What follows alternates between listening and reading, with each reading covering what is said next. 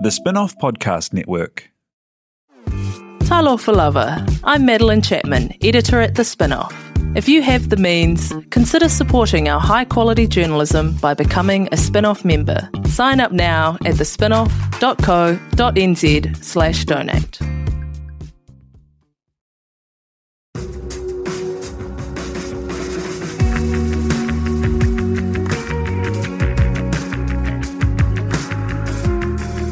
You're listening to Business is Boring, a podcast that reckons it's anything but. Business is Boring is brought to you by Spark Lab, offering inspiration and practical advice to help businesses find their edge. To hear more about Spark Lab, including details about the latest events, workshops, and business tools, visit sparklab.co.nz. And now, here's your host, Simon Pound.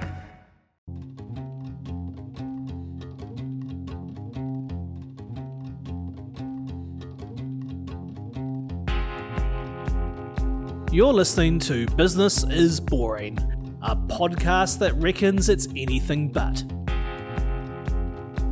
Business is Boring is made by The Spin-off with help from Callaghan Innovation, New Zealand's innovation agency. Here's your host, Simon Pound. New Zealand honey is some pretty wondrous stuff. Many will be familiar with Manuka honey's clinically proven qualities, but it doesn't stop there. Today's story is about a serial entrepreneur who turned a medical and research background into a clinically proven Kānuka honey product.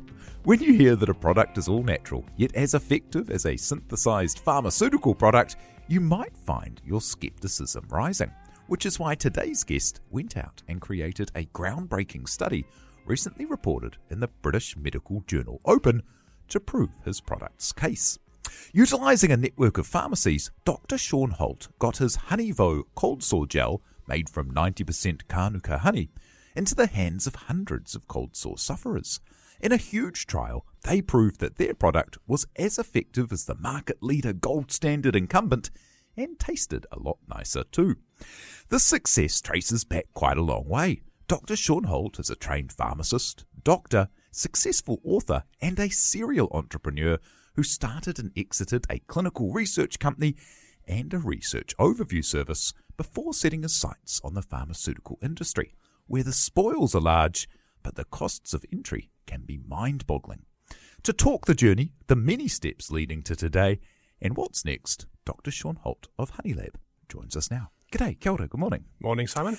Hey, thanks for coming in.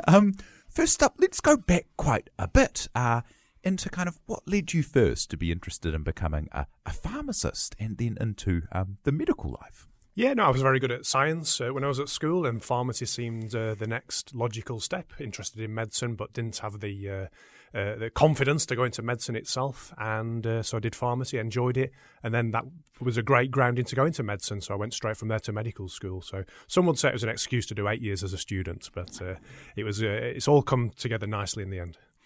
8 years as a student is that's a huge commitment and time period after having scrimped and saved and lived and worked hard as a student to get your pharmacy degree.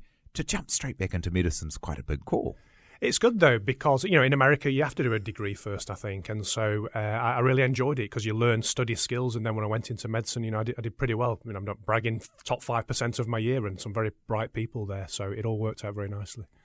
And did that background in the pharmacy sector set you up to kind of have a good appreciation of, I guess, the end use case of a lot of the stuff that happens when people come to see a doctor?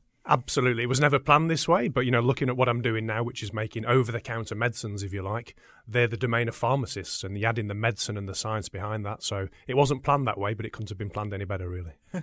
And what was it like? I saw somewhere in an interview with you that the first little while of being involved in the NHS in the UK as a junior doctor is a pretty grueling thing.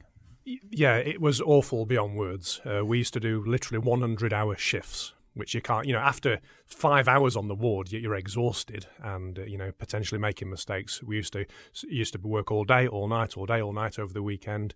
I ended up collapsing on the wards once, and it was just a case of getting through that year. It was made illegal. We were the last year to do that. I think it was limited to 60 hours after that, which is still ridiculous in my view. A 60-hour shift? Yeah. So not a 60-hour work week, not a 100-hour work week, a shift? Yeah, a shift. So we'd start at 7 o'clock on a Friday morning, and you'd finish late in a Monday evening. And you may grab a couple of hours of, disturbed sleep, or you may not. It's just, a case of survival. It was just a ridiculous way.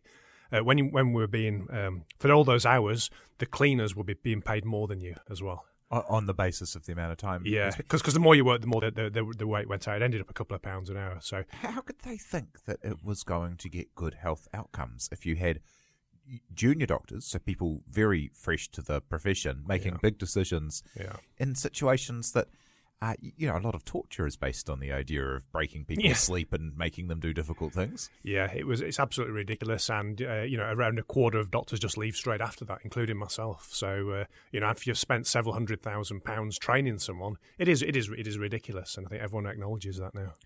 So it's not as bad now, is it? But it's still, there's still a perennial issue here around junior doctors having to work shifts that are too long and the conditions being less than optimal, as people say. Yeah. Still tough, but not as tough as it was in my day. But it's much, and that's the way it should be. It's much improved, and rightly so. And so that experience meant that you had a fresh kind of medical degree and experience. You had your pharmacy background, and you'd had enough of the UK. So how did you end up in New Zealand? Well, I guess if you look on a map, you go from Sheffield Hospital, and as far away as you can get would be Wellington, New Zealand. So, we took a couple of months off, ended up in Wellington, and then I was offered a job in medical research. And I thought, well, that's with my good friend, Professor Richard Beasley in Wellington, straight away, and I accepted on the spot. And I just thought, well, this would be a great way to use all my training. And if you look at the medical researchers, they sort of, don't get too stressed. They're going off to conferences. It looked like a nice career, so I'm glad I went into it. Yet no patients, kind of. Well, you see them on the trial, but they're generally more healthy and well, and so it's more academic and less stressful, and it just suited me perfectly. And what's involved in this the area of clinical research that you got into? Is it a matter of kind of studying the science of how people present, or is it more in the lab, under the microscope? What kind of work is involved there? So in those days, that was doing clinical trials. So drug companies would develop a product, and then they need people to test them independently. So, we were a centre.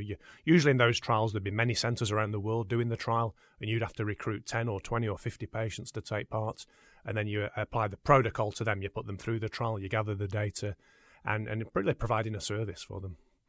And is that designing and implementing, or no? It's just that was just standard? Doing. So what I'm doing now, I'm doing the whole thing. But in those days, it was just doing the trial. So again, that was great learning about the details of doing clinical trials. Because as you can imagine, this is how new medicines are developed. It has to be pretty rigorous.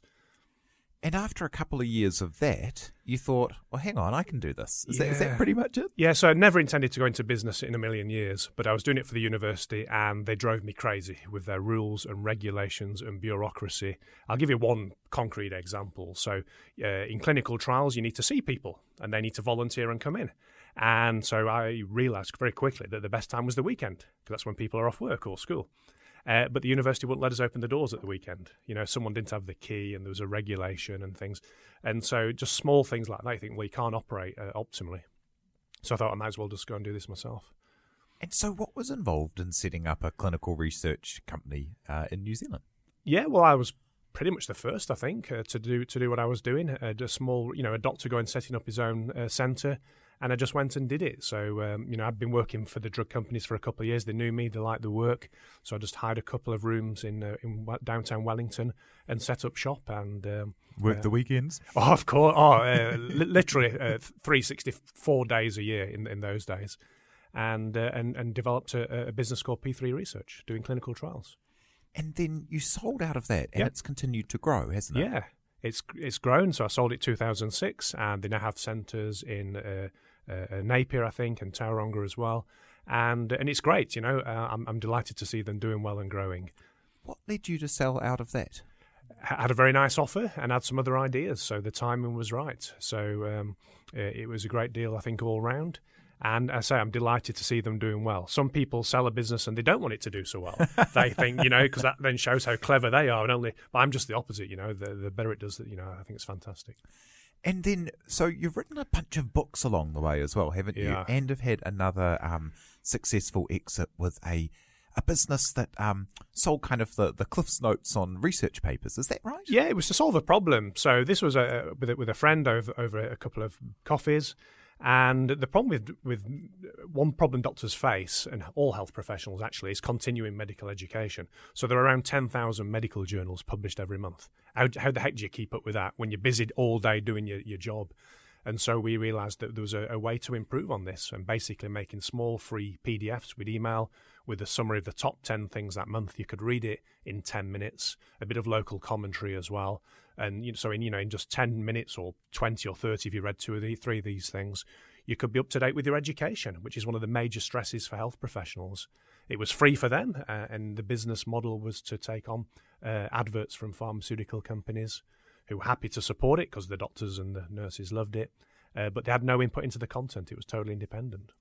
That's wonderful. So I guess what would happen is if you got the summary of 10 papers and there was one that was of particular interest, you'd go and find it and track it down and read the whole thing. And so it was kind of a surfacing mechanism as well as a keeping on top of the broad themes. Exactly, because, say you're into respiratory medicine, it's really hard to read all 30 journals every month. So particularly for GPs and pharmacists, they have to be, they're general workers. They need to know bits about everything. So it's particularly useful for them. So so that was that went from a concept in over coffee to actually starting and running the business and selling it in actually less than 2 years. And had you got a bit of a taste for companies and setting up and exiting by then? Oh yes, and folders full of ideas, and so there were great learning experiences for the big one. I mean, I think Honeylab is going to be the big one. I think it's going to be it is already a massive company and will be even bigger. So again, they're just great learning experiences. And one last step before we jump into Honeylab that's really interesting is your books, especially the one that kind of like was the home run around the idea of natural remedies that actually work. Yeah. Tell me about kind of the genesis of that book. And, I love this idea, naturals become such a kind of a cipher of a word. Yeah. People read into whatever they want. Yeah. Arsenic's natural. Exactly. It doesn't mean you want to be chucking it into everything. So, tell us about your journey into kind of like being interested in helping people understand about natural products. Yeah, well, I wasn't interested in the slightest, to be honest. And then, like a lot of doctors still are, just very, very sceptical of the whole thing. But then for the research review company, one of them was in natural health research. So I started reading all the journals and summarising. I actually wrote that journal myself. And I found there was a lot of nonsense out there, but there was also some really good stuff hidden in there. Things I could talk all day. Ginger, for example, we think that's an old wives' tale, but there's a great study in America, 600 people for people with chemotherapy nausea, and it was as good as the drugs if you gave the correct dose. So little hidden gems like that. And so after writing that for a couple of years, I thought, well, actually, these publications actually a pretty nice book, and put that out there. Got a publisher, it was a bestseller. So I'm really proud of that book. What are some of the ones? So ginger's a well-known one. Yeah. Was honey involved in that mix? Yeah. Is that part of your path into being interested in local honey? Yeah, honey was there, and things like St. John's wort for depression. There's some great evidence. Fish oil for reducing your cholesterol and your blood pressure. Non-pharmacological things like meditation, yoga. Also talked about cannabis at the time, which is topical now. So probably around only 5% of these natural therapies have good evidence that they work in the safe. And so, that's a lot that don't, 95% don't. But when you think there's hundreds of these things, 5% is actually quite a few. And when so much media coverage or things that hit the mainstream can be based on some pretty dubious, the odd outlier or some very poorly researched findings, very important to be able to take a kind of scientific view on it. And this is what I did. And so, again, a lot of accidents to talking to you, thinking about it. But yes, I've become known to the media as the go-to person to comment on these things. So I'm particularly known for criticising things like homeopathy, which of course is ridiculous, bleach solutions to cure your cancer, all sorts of things. So I'm known as a skeptic and, pull no punches on these ridiculous and potentially dangerous things, but also at the same time promoting ones we should be using more.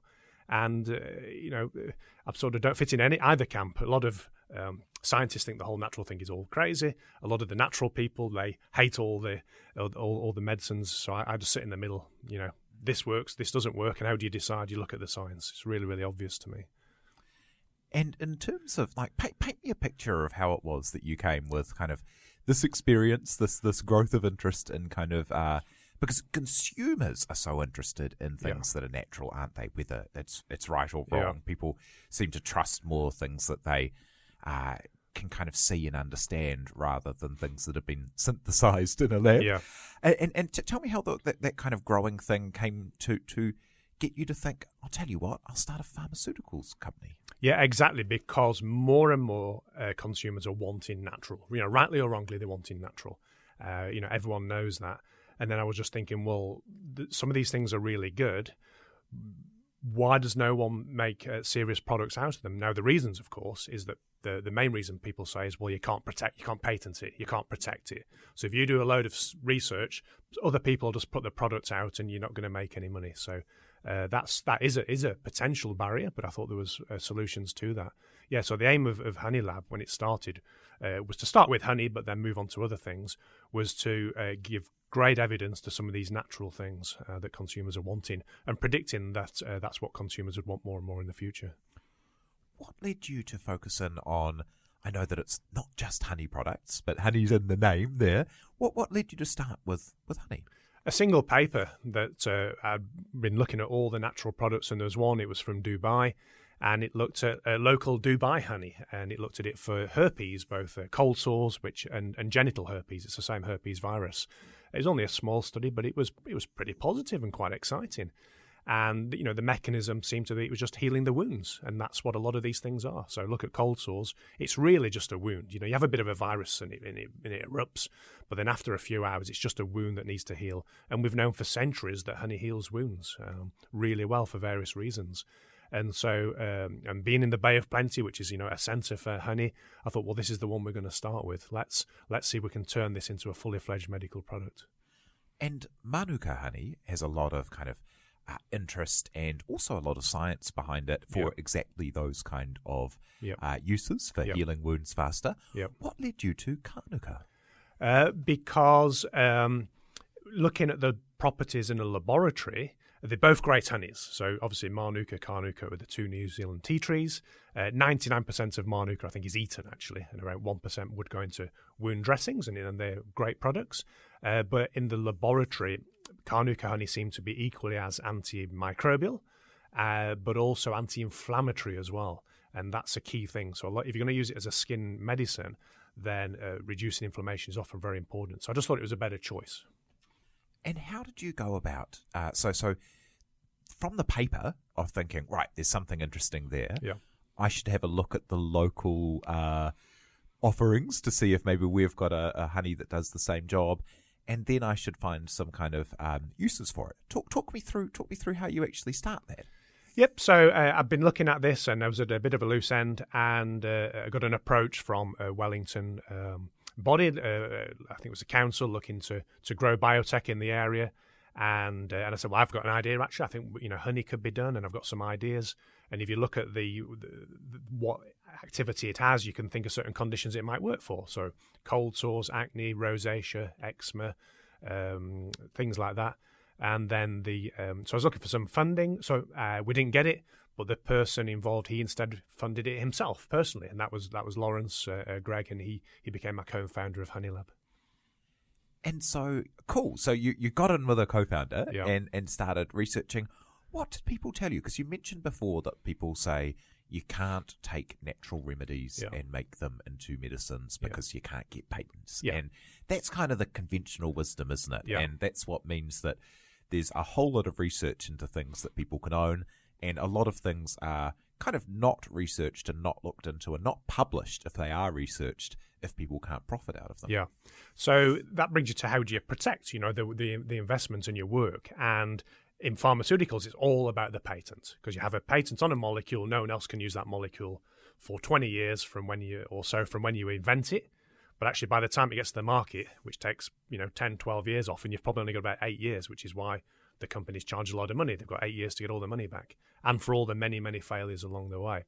So it's not all about patent, though. So now we do have a patent. That's great, but it's not all about the patent. So our patent was on the formulation and solving a problem.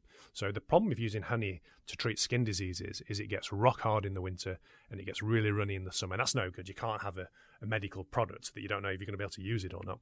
And so we tried a whole heap of things, and eventually we found just some simple old glycerin at a low level solve that problem. So you can now put it in the freezer and it comes out absolutely fine. And that was the basis of our patent. But it's not just the patent.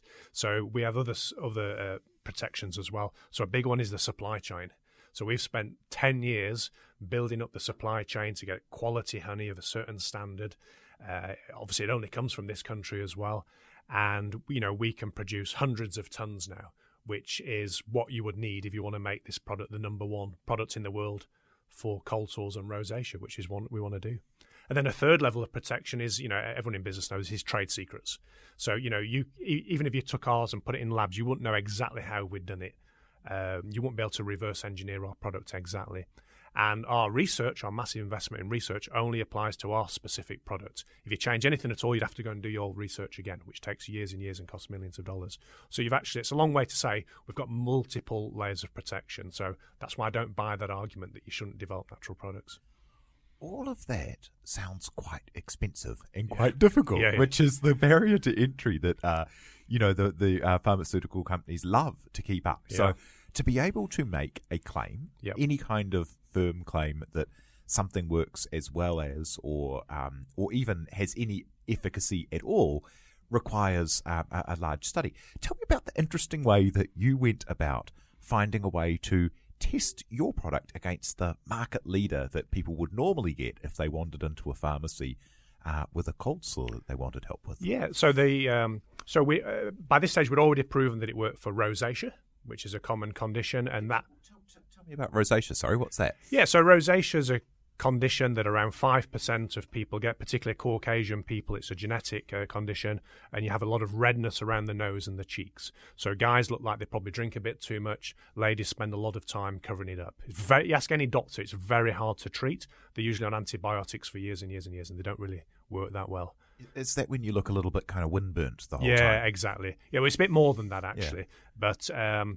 But Bill Clinton, Princess Di, all the royal family, Trump himself, a lot of people have this and they try to hide it. So you're not going to die from rosacea, of course not. But, it's not nice to look in the mirror and people are looking at your red face. So we had some great data, but that study only needed 140 people, and we did that through GPs, and we trained up GPs who did a great job. Now, for cold sores, without boring with the statistics, we needed 950 people. Now, that's huge. To put it in perspective, I think that's the biggest ever study done in New Zealand, even accounting for the pharmaceutical companies. It's about the third largest cold sores trial ever, including all the pharmaceutical companies. Now, the standard ways you get doctors, in the hospital or at the university, but the problem is they don't really see people with cold sores. They sort of see more interesting and important things. And people with cold sores go to the pharmacy. So we said, let's do it at the pharmacy. Because clinical research is all about finding the people and getting them on the trial, what we call recruitment. And so we trained up. I say the study was all contracted out independently to the Medical Research Institute of New Zealand. But, we had input into the design and the setup and then just left them to it. And they got 75 pharmacists throughout the country who did the study. So, again, I don't think that's ever been done before. We were able to do it in about 2 years, which is just ridiculously quick, and for a fraction of the normal cost. These trials would normally cost tens of millions of dollars, and we didn't spend that. So we made these pharmacists clinical research, and they loved it. It was something different.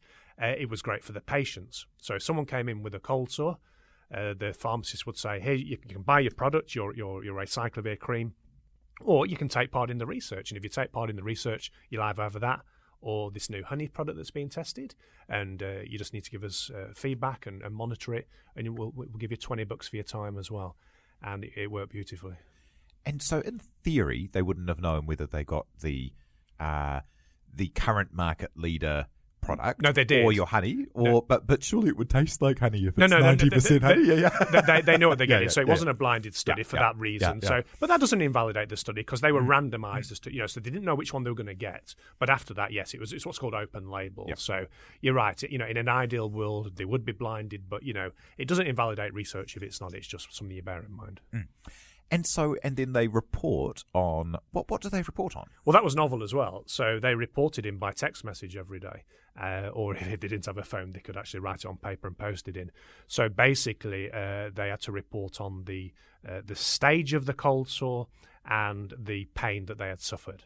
And you might think, well, that's not very accurate, but it is. So we gave them a colour picture, and there's actually 7 distinct stages of a cold sore. And it's really easy to look at your cold sore and look at the picture and say, oh yeah, it's that one, and so you give it a number from 1 to 7 every day. And if you did it, seeing a doctor every day, that's all they would do as well. So, and people might say, oh well, you use pharmacists and you didn't spend millions and millions of dollars. Is it great research? But the answer is, I can answer it in 2 ways. It is because it's been published in one of the top medical journals in the world, the British Medical Journal Open. And secondly, we're in advanced discussions with pharmaceutical companies who want to take this product and take it global. And so it performed as well as the market leader cream. Yep. Did you have a third group of people who had no treatment as well to find out? So it was kind of 8 to 9 days that it helped people get through the cycle. Yep. How long does the cycle take without any intervention? Yeah, it's a great question. And the answer is I would have loved to have done that, to have a placebo group. And of course, we could have gone just against placebo. And we would have found a difference, but we were more ambitious. We thought, let's compare it to the market leader, the gold standard treatment. Cold sores last for around 8 to 10 days. Nothing gives a massive reduction in the duration. You're talking maybe half a day or a day of duration. Which is useful, you want it gone as quickly as possible. But it's also the pain's really important as well. So I don't know if you get cold sores. 1 in 3 people on the planet get cold sores. What happens is they dry up and they crack, and it's really painful. Your lip's very, very sensitive. So to have something like honey, which is soothing and moisturising that you can keep putting on, really helps. So it's the pain as much as the duration. And to answer your specific question, and yeah, this has been some of the criticism out there. So, both of them don't work, because you were the same. But no, that's not true, because what we compared against acyclovir, there's many, many studies proven that it works. It's FDA approved. So, it's logic 101. If that one shortens the duration and we're exactly the same as that, then clearly we reduce the duration. And 1 in 3 people, that's a pretty big market. 1/3 of anyone with lips. Yeah. So, and people say to me, should you not be seeing patients in your clinic all day and helping people that way with all your training? I say, well, I could, and if I did that over a lifetime, I'd see a couple of thousand people and be able to help them maybe, and that'd be great. But, if I can invent something which is arguably the best treatment for cold sores that 1 in 3 people get, that is arguably helping people even more.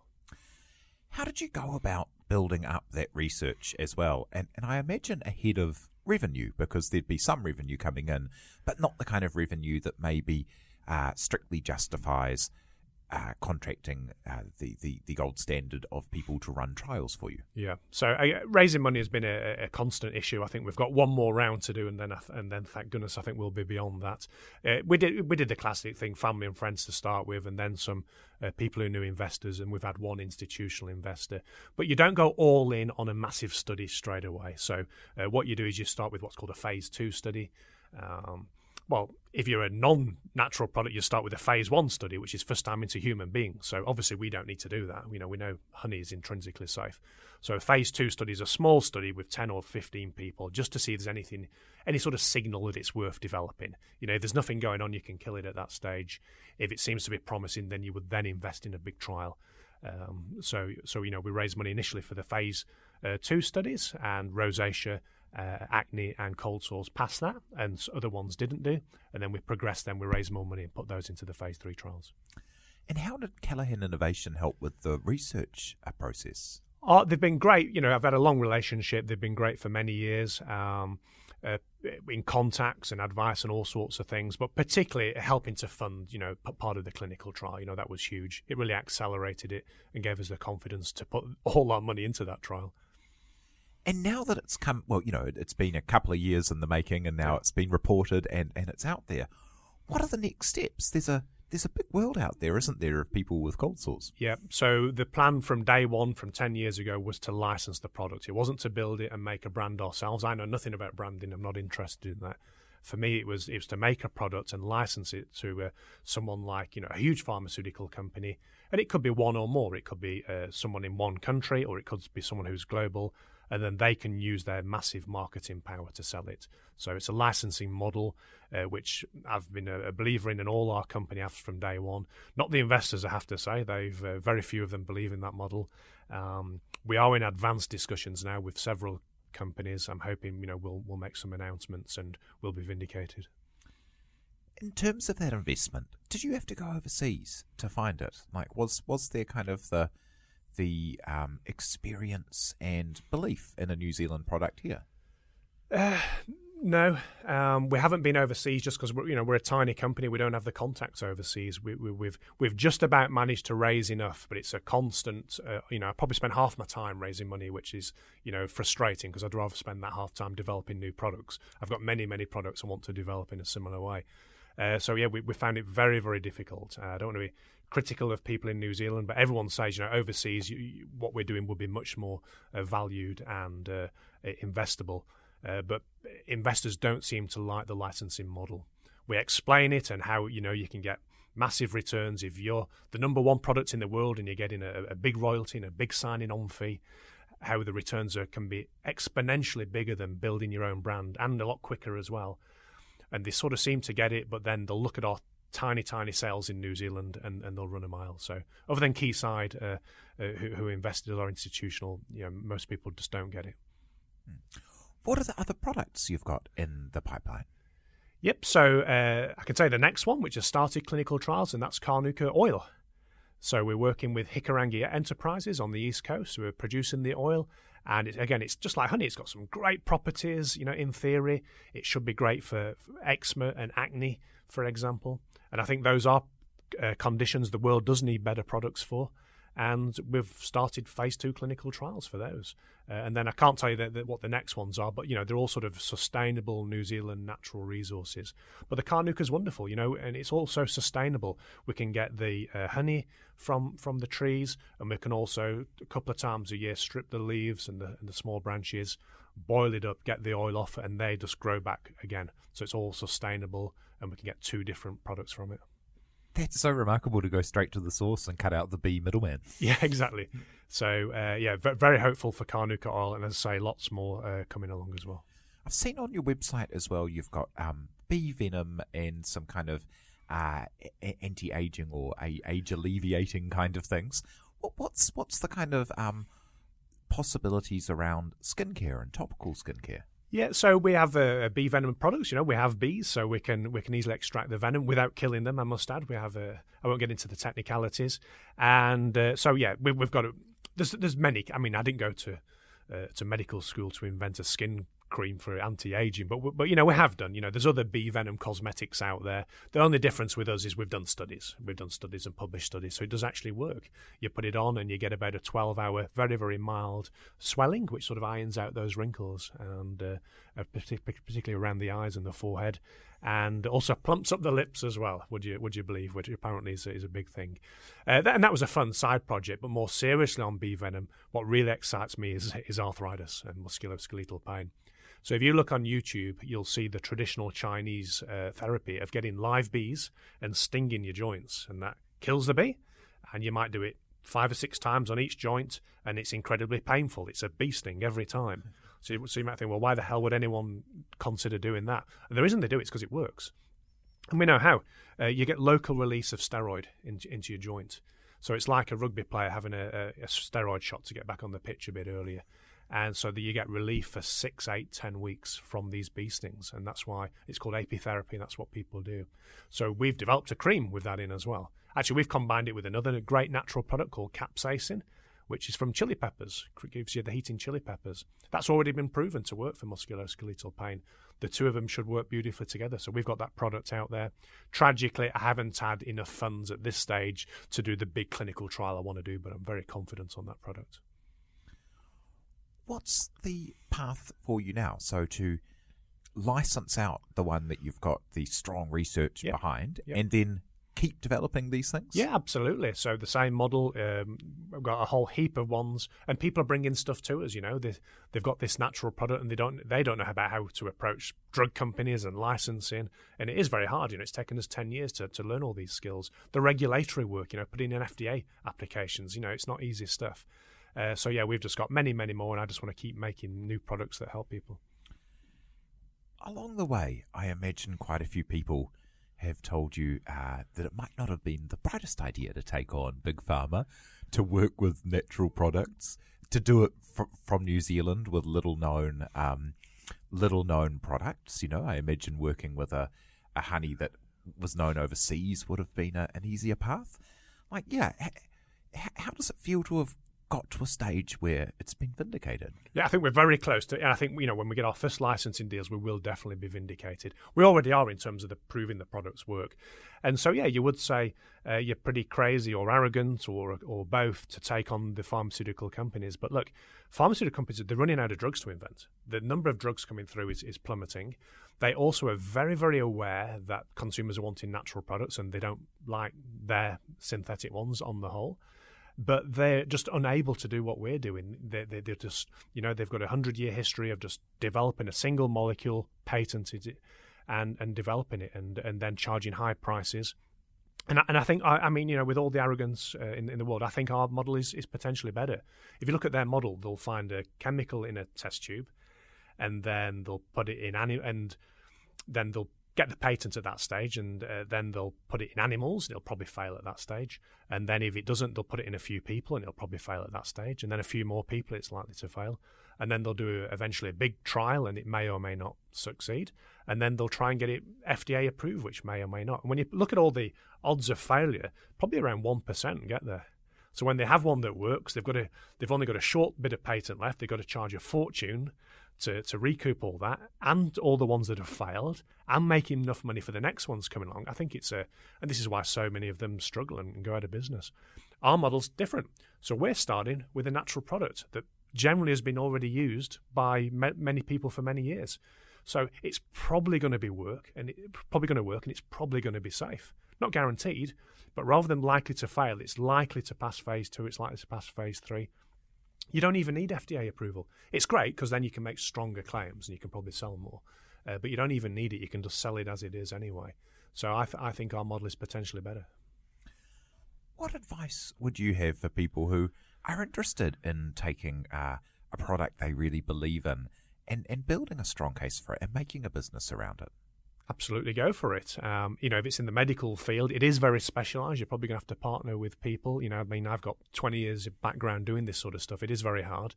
But yeah, absolutely. If you've got a medical product, if you can show it works, if you can protect it, I think the sky's the limit.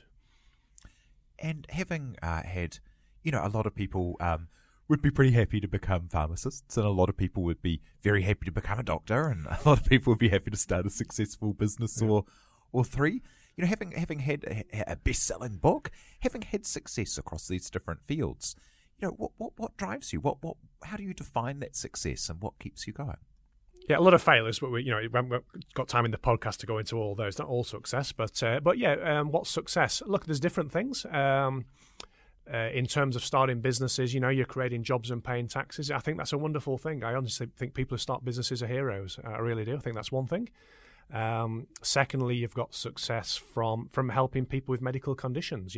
If we can help their arthritis, their rosacea, their cold sores, their acne, their eczema, help their quality of life, maybe come off some of the pharmaceutical products with side effects. For cold sores, help 1 in 3 people on the planet. That's really good. And I guess the other one in terms of business, there's hard metrics of business. What's the value? What's the value of the business? What's the profit of the business? So I think you've got various ways you can look at it. And what's your personal measure of success? All of the above.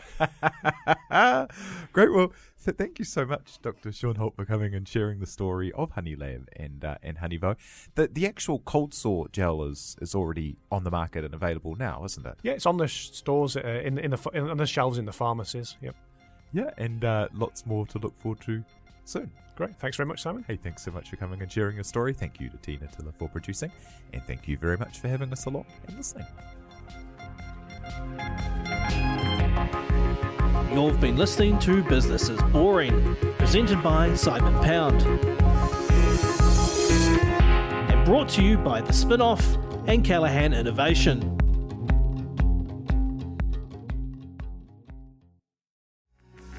From the Spinoff Podcast Network, that was Business is Boring, brought to you by SparkLab.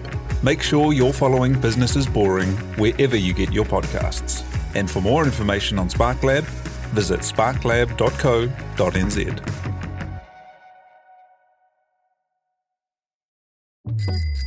Ready to rediscover the joys of cycling? With over 300 kilometres of cycle paths across Tāmaki Makaurau, jumping on your bike and going for a ride is such a fun way to discover the city from a different perspective.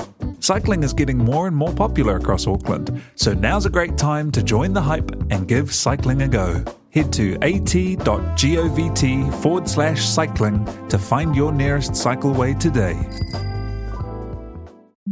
The Spinoff Podcast Network.